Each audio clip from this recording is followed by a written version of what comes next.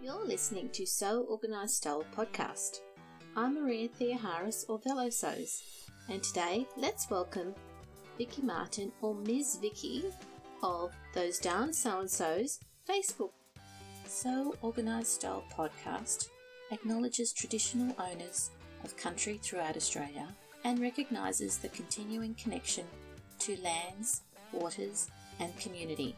We pay our respects to Aboriginal and Torres Strait Islander cultures and to the elders past, present and emerging. A big sponsor shout out goes to our two podcast friends and sponsors. The Australian Sewing Guild, who has been our Monday Daily Series regular, is now a sponsor of Sew Organised Style podcast. Go to ozsew.org to check out the online workshops, sew-alongs, skills library and more. Our second sponsor is Tatiana's School of Couture as she launches it online. Go to her website to see her new online sewing classes and patterns. Welcome, Miss Vicky, and thanks for coming on Sew Organised Style podcast. Good morning. I'm really looking forward to hearing more about your Facebook group, Those Darn So-and-So's. Yes. There's so many different people who are on your Facebook group who have the whole Rockabilly Vintage theme going. We'd like to hear about what brought you to Rockabilly Vintage, what motivates you, and how amazing your Facebook group is. Thank you. I'm excited to be here. I'm very honoured. Oh, we're really pleased that you could make it. You know, it's really great to have Australian locals who are doing things for the sewing community and for people who have amazing interests like you do. Yeah. Oh, thank you. I was not raised in a sewing house. My mum didn't sew, my grandmother didn't sew. My great-grandmother probably did, but I was too young. And so I was not raised to sew. And when I was in high school, I did home economics, and I would actually sneer at my home economics teacher in the sewing class. I got a D in sewing because I would say to my home economics teacher, why on earth would I want to sew my own clothes? Like, so disgusted. Like, why would I sew my own clothes when I could just go into like Venture or Woolies or something and buy my own clothes? No way. And so I really hated it. I just thought, why would you want to sew your own clothes? It's ridiculous. And so I didn't start actually sewing until about 8 years ago. And so I'm 47 now, so I'm a late bloomer to the sewing.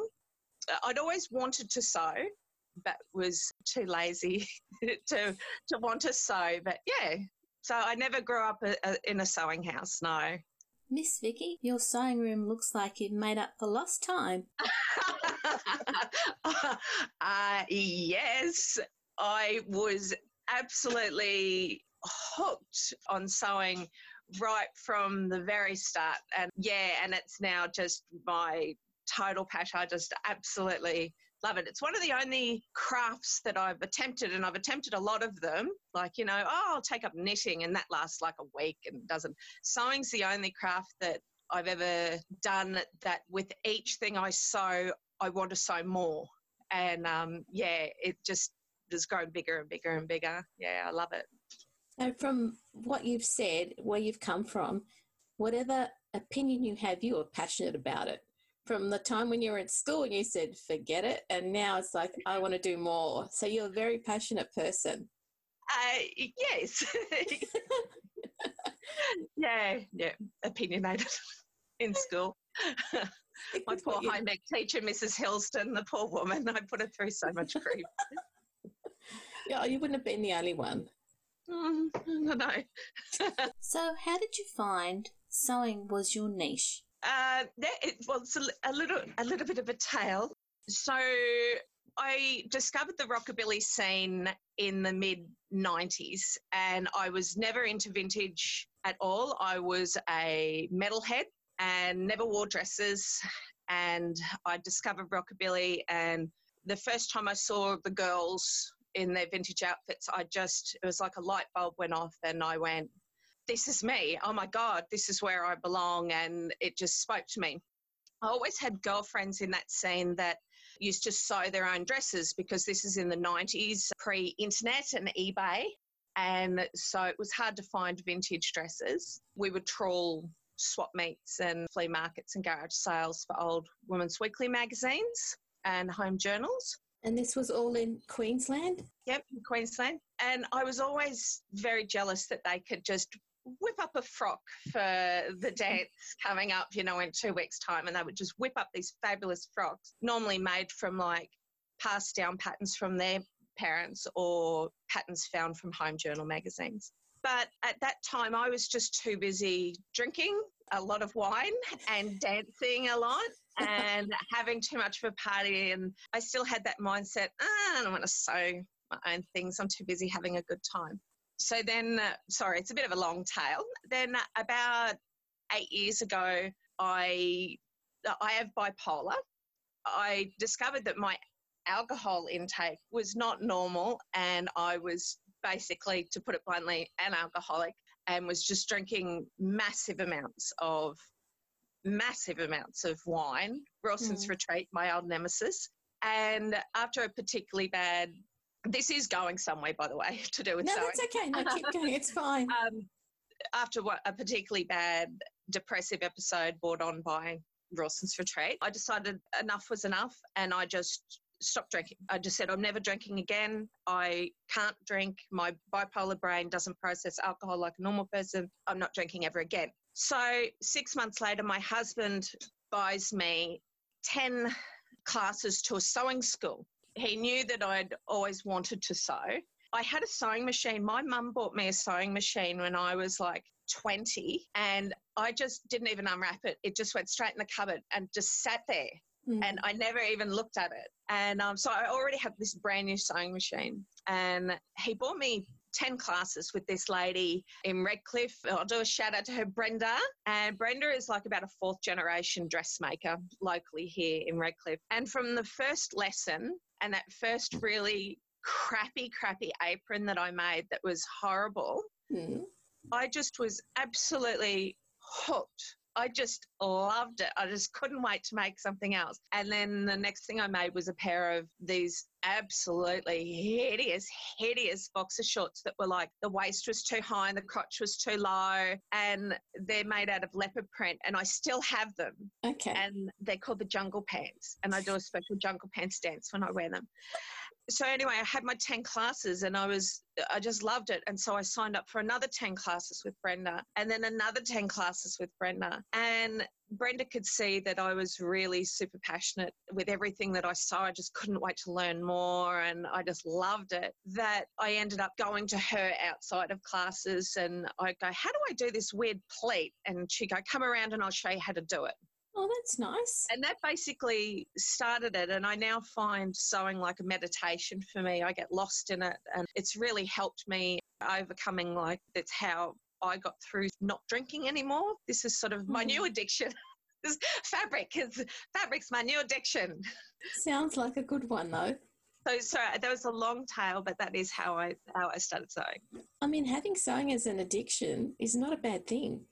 I saw a meme once that was, if you teach your kids to sew, they'll never have money for drugs. And I thought that was great.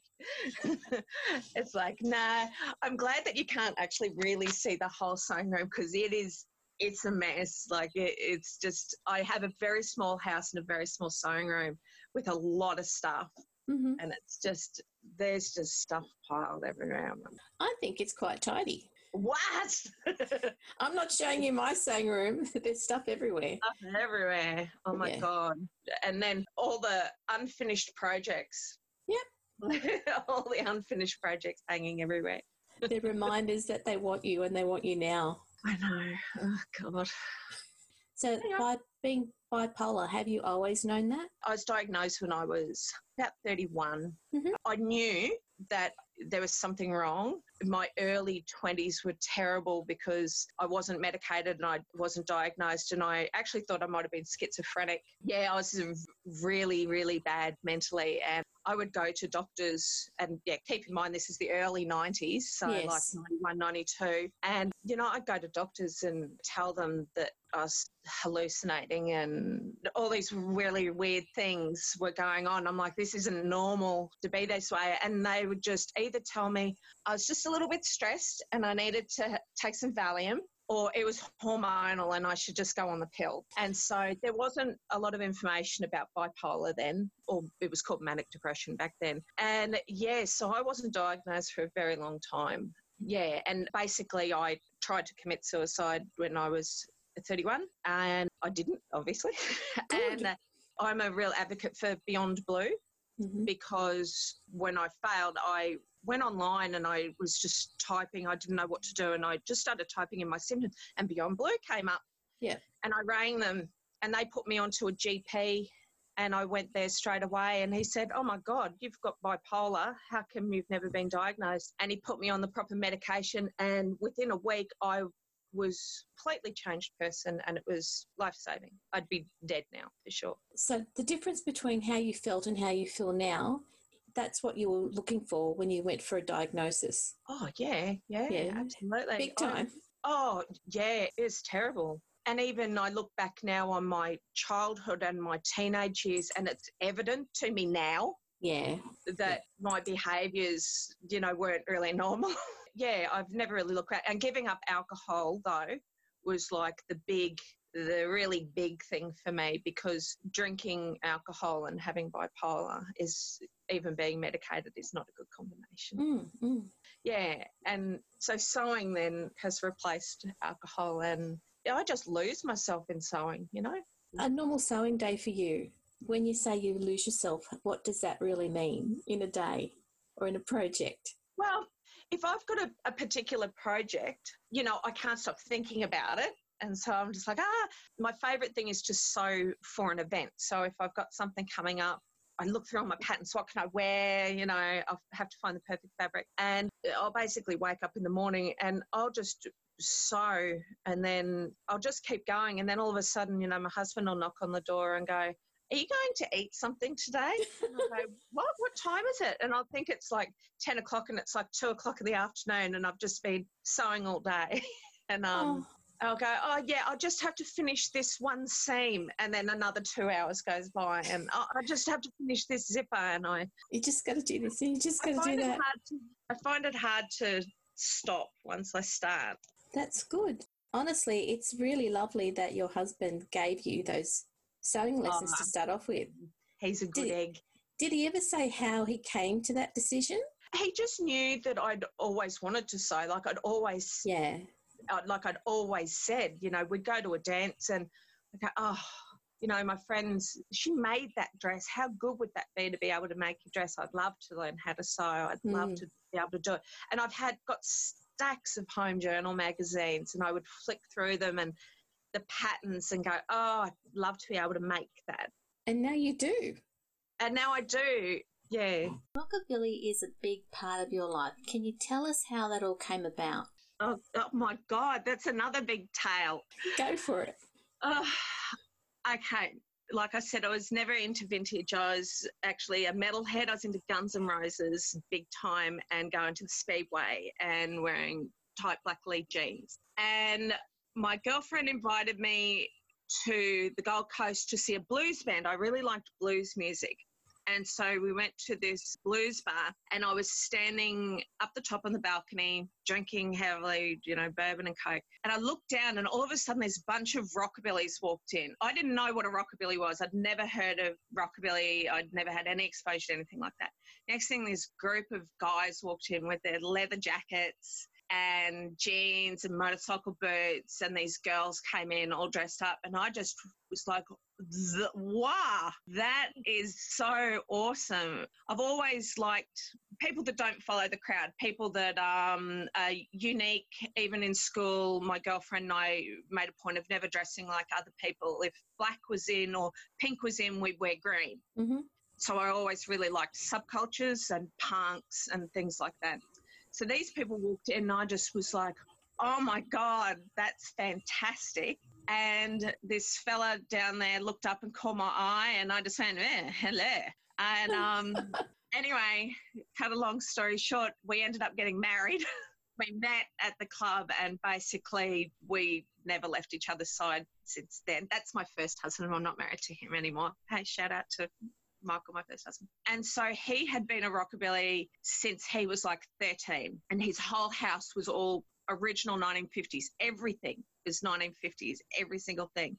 And when I went to his house the first time, I just went, this is so awesome. And then we ended up moving in together and just gradually, like, you know, would meet these girls and they gave me all home journals and all these magazines, and I just went, I just love it. And the first time I wore a frock, it was like a light bulb went off and I just went, this is who I am. Like, this is it. Like, oh my God, I finally found my identity and who I am. And I just fell into it and that was it. And now 25 years later, yeah, I can't imagine being normal.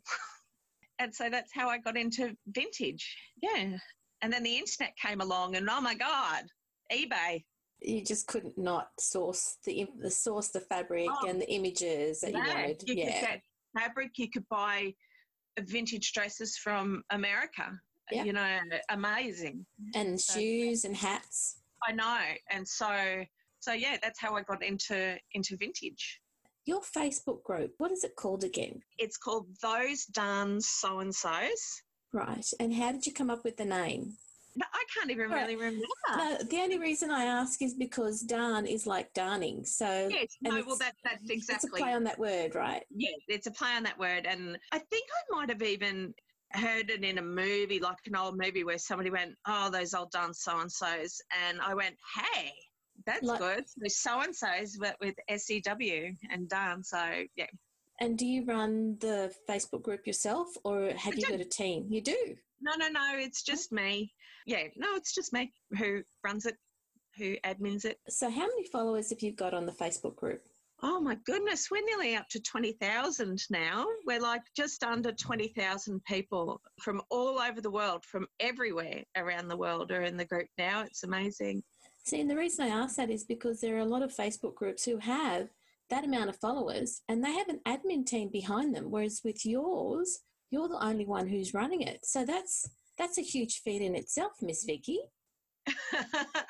I'm very fortunate, though. I think the members of Those Darn So-and-Sos are just like fantastic people. And, you know, I have a thing in the group where if anybody sees anything or something's put on the group that's not nice, right, then they can just quickly report it to me and I deal with it as soon as possible. That rarely happens, though. So I don't know. I don't really feel like I need a team. Maybe I'm just a control freak and I just like to be the only one who's taking care of everything. And so do you have a schedule around what you do with the group or is it just organic? It's pretty organic. I get on there every day and read through and have a look at what everybody's posting every day. And I don't comment on everything, but I try to acknowledge everybody's posts because there can be a lot on there. Yeah. I just basically have a look and go, oh, isn't it nice? Everybody's still posting up lots of things. And yeah, I sort of have a look. And if I get some messages sometimes from people who will ask questions, is it okay for me to post this? And yeah. See, that's nice. really good that they're asking you ahead of time if it seems slightly not. Yeah. Correct. Yeah. So it sounds like you have a lovely group of followers. Oh, they're just, it's just so beautiful. Like they're just really, really beautiful bunch of people. I'm very fortunate. Yeah. Miss Vicky, how big is your wardrobe? Oh, God. Oh, my God. This is like a big thing now that anybody who's thinking about sewing, this is, if I had a warning to anybody who is going to take up sewing and become addicted, is because now I sew for things coming up. Like even if we're going out for dinner in 2 weeks, I'll go, oh, I'll just whip up a new blouse or dress for it. And then I never wear it again because I know that I can just sew something new. And so I have an insane amount of clothes now and I can't fit them all in my wardrobes. So they're in big tubs in the shed. And in the shed? Yeah, because I can't put them in the house. And so I will occasionally do markets and sell off my stuff. Just unbelievable amounts of homemade clothes. It's just, it's great. You're actually spreading the joy of your sewing when you sell it at the markets. I am. Good on you. I just want to quickly chuck in there with that. One of the other reasons why I took up sewing, if I can just, while I remember it, is I'm a curvy girl. So I am short. I'm like 5'1", 5'2", and have big boobs, and I'm a bigger girl. I'm certainly not a size 10. So to find vintage in my size is now impossible. When I was younger and I was all svelte and I was dancing for 10 hours, a night. But as I've gotten older, it's very hard to find vintage in bigger sizes. And so that was another reason why I took up sewing, because then I could make vintage clothing in my size and be able to have really nice day dresses and everything, but to fit me, because you just can't buy vintage ones in my size for girls with big boobies. So how did you find the style that really suits you? Oh, it's going to sound, I don't know, I guess a little bit strange, but I've sort of said to people, it was almost like being born again. I don't know, when people say I was born again Christian or something, I felt like I was born again. So I'd always struggled in my teen years. I was not popular by any means. My girlfriend and I were always odd. So we were always went against the grain. We always dressed really weird in the 80s. We always would wear clothes that were very out there. And we went to a swimming carnival once with all badges like Duran Duran and Spandau Ballet badges all over our togs with army boots. And so we would always be really weird. But I never knew, where I kind of fit in. I'd always felt like I didn't really fit in anywhere. And when I went to that first sort of big rockabilly dance, and I was dressed like I didn't have any dresses or anything, so I was dressed in just black jeans, and I had big spiral perm hair, and I saw those people and they were so welcoming with me. Like, they just took me under their wing, and I'm still best friends with them all today, and they just took me under the wing, and it was just so wonderful. Like, I just felt complete. There was this big hole, and then that kind of jigsaw puzzle piece went in, and I went, there you go. I would not have thought that wearing 1950s dresses and red lipstick was me, but it turns out that it is. And I felt very complete. As the years have gone on, I will say, in my 20s and early 30s, I was almost a purist when it came to vintage clothing. Like, I only wore 1950s all the time, 24/7, vintage pajamas, everything vintage. As I've gotten older and lazier, I'm not as much of a stickler for being vintage all the time. As you get older, comfort becomes a little bit more important than wearing like a corseted, boned cocktail dress. And so I still love vintage style and sew vintage style, but I've changed the sort of vintage clothing I wear. Like, I love tea timers. I'm wearing one at the moment, which is like a 1950s style blouse with a mandarin collar, and it's a vintage style, but it's very comfortable. And I live in Queensland, so it's hot all the time. So I wear a lot of pants, like wide leg pants. Yeah, so I still look vintage, but it's more of a comfortable vintage look now. And I don't feel like I need to wear vintage all the time now. I don't feel that sort of thing as you get older. So now you've combined comfort and vintage styling. Yeah, in my 20s, I really felt like I had to be this persona of pure vintage. There's a lot of people in rockabilly that, well, I was too, very, very passionate about it and like kind of purist about it.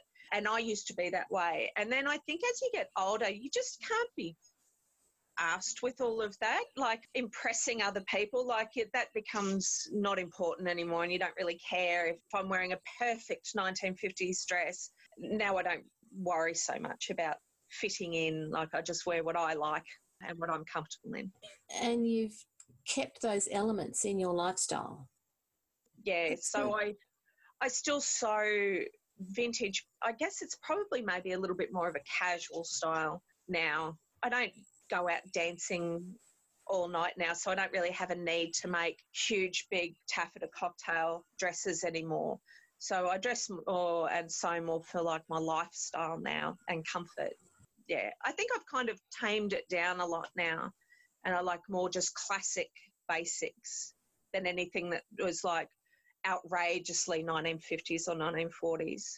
The great thing is you've become part of the rockabilly scene, taken on the whole vintage look, and made it into a Facebook group that people globally can have a look at and try out for themselves.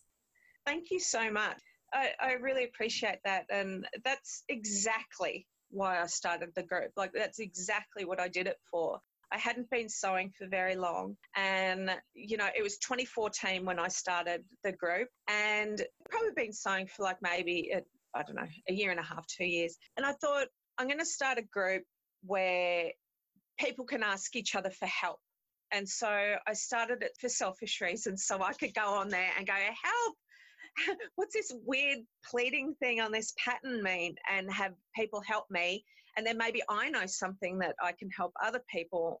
And a place where you could come and not be judged, a place for people that are complete beginners through to, we have people in the group that are like extraordinary professional costume designers and seamstresses and tailors, to people that have literally just bought a sewing machine and don't even know how to thread it, to people who make quilts, people that make toys. The sewing group's not just for vintage people, it's for people that can come and go, hey, look what I made. I'm so proud of it. And people can go, great job, you know, unreal. Or people can go, hey, look, I made this jacket. It's just not sitting right. What am I doing wrong? And people can go, oh, well, have you done this? Have you done this? Maybe try this. And I'd like it to be a community, and I'm very proud of it.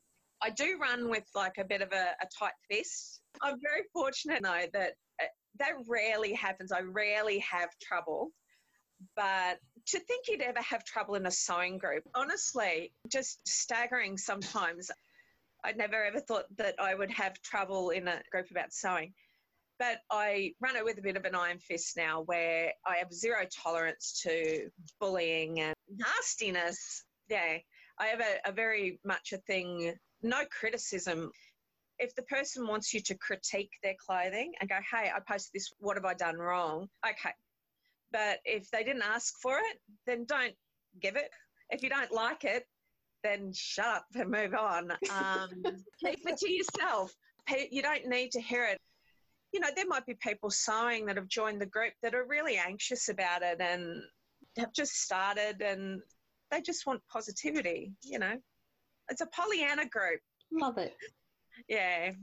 I've got zero tolerance to any kind of nonsense on the page. It's like, you bully somebody, you're out. Yeah. But it's really lovely. And I love, because I've been running it for so long now, I've seen people progress with their sewing skills. So somebody might have joined, you know, in 2014, and people have seen me, like, since my first A-line skirt, and progressed as well. I've come like, wow, since my Jungle Pants days. You've done such a good job in making the Facebook group a safe place to share your makes with. That is definitely what it is. It's a safe place for people to share their creativity. Like, even if you make something and it's horror, like it's bloody awful, you tried, like you had a go. You made something, you know. That's right. You're just building on, okay, this is my level. Do another one, get a little bit better, incremental, and you're fine. Yeah. And you've created that space so people can do that. Yeah, that's what I try to keep in it, like a real positive community. And as I said, we have members from everywhere around the world, from, you know, Southeast Asia to UK, America, Africa, everywhere in that group. And it's awesome. I love seeing people's creations from all around the world. It's so great. Yeah, that's a winner. Thanks so much, Vicky.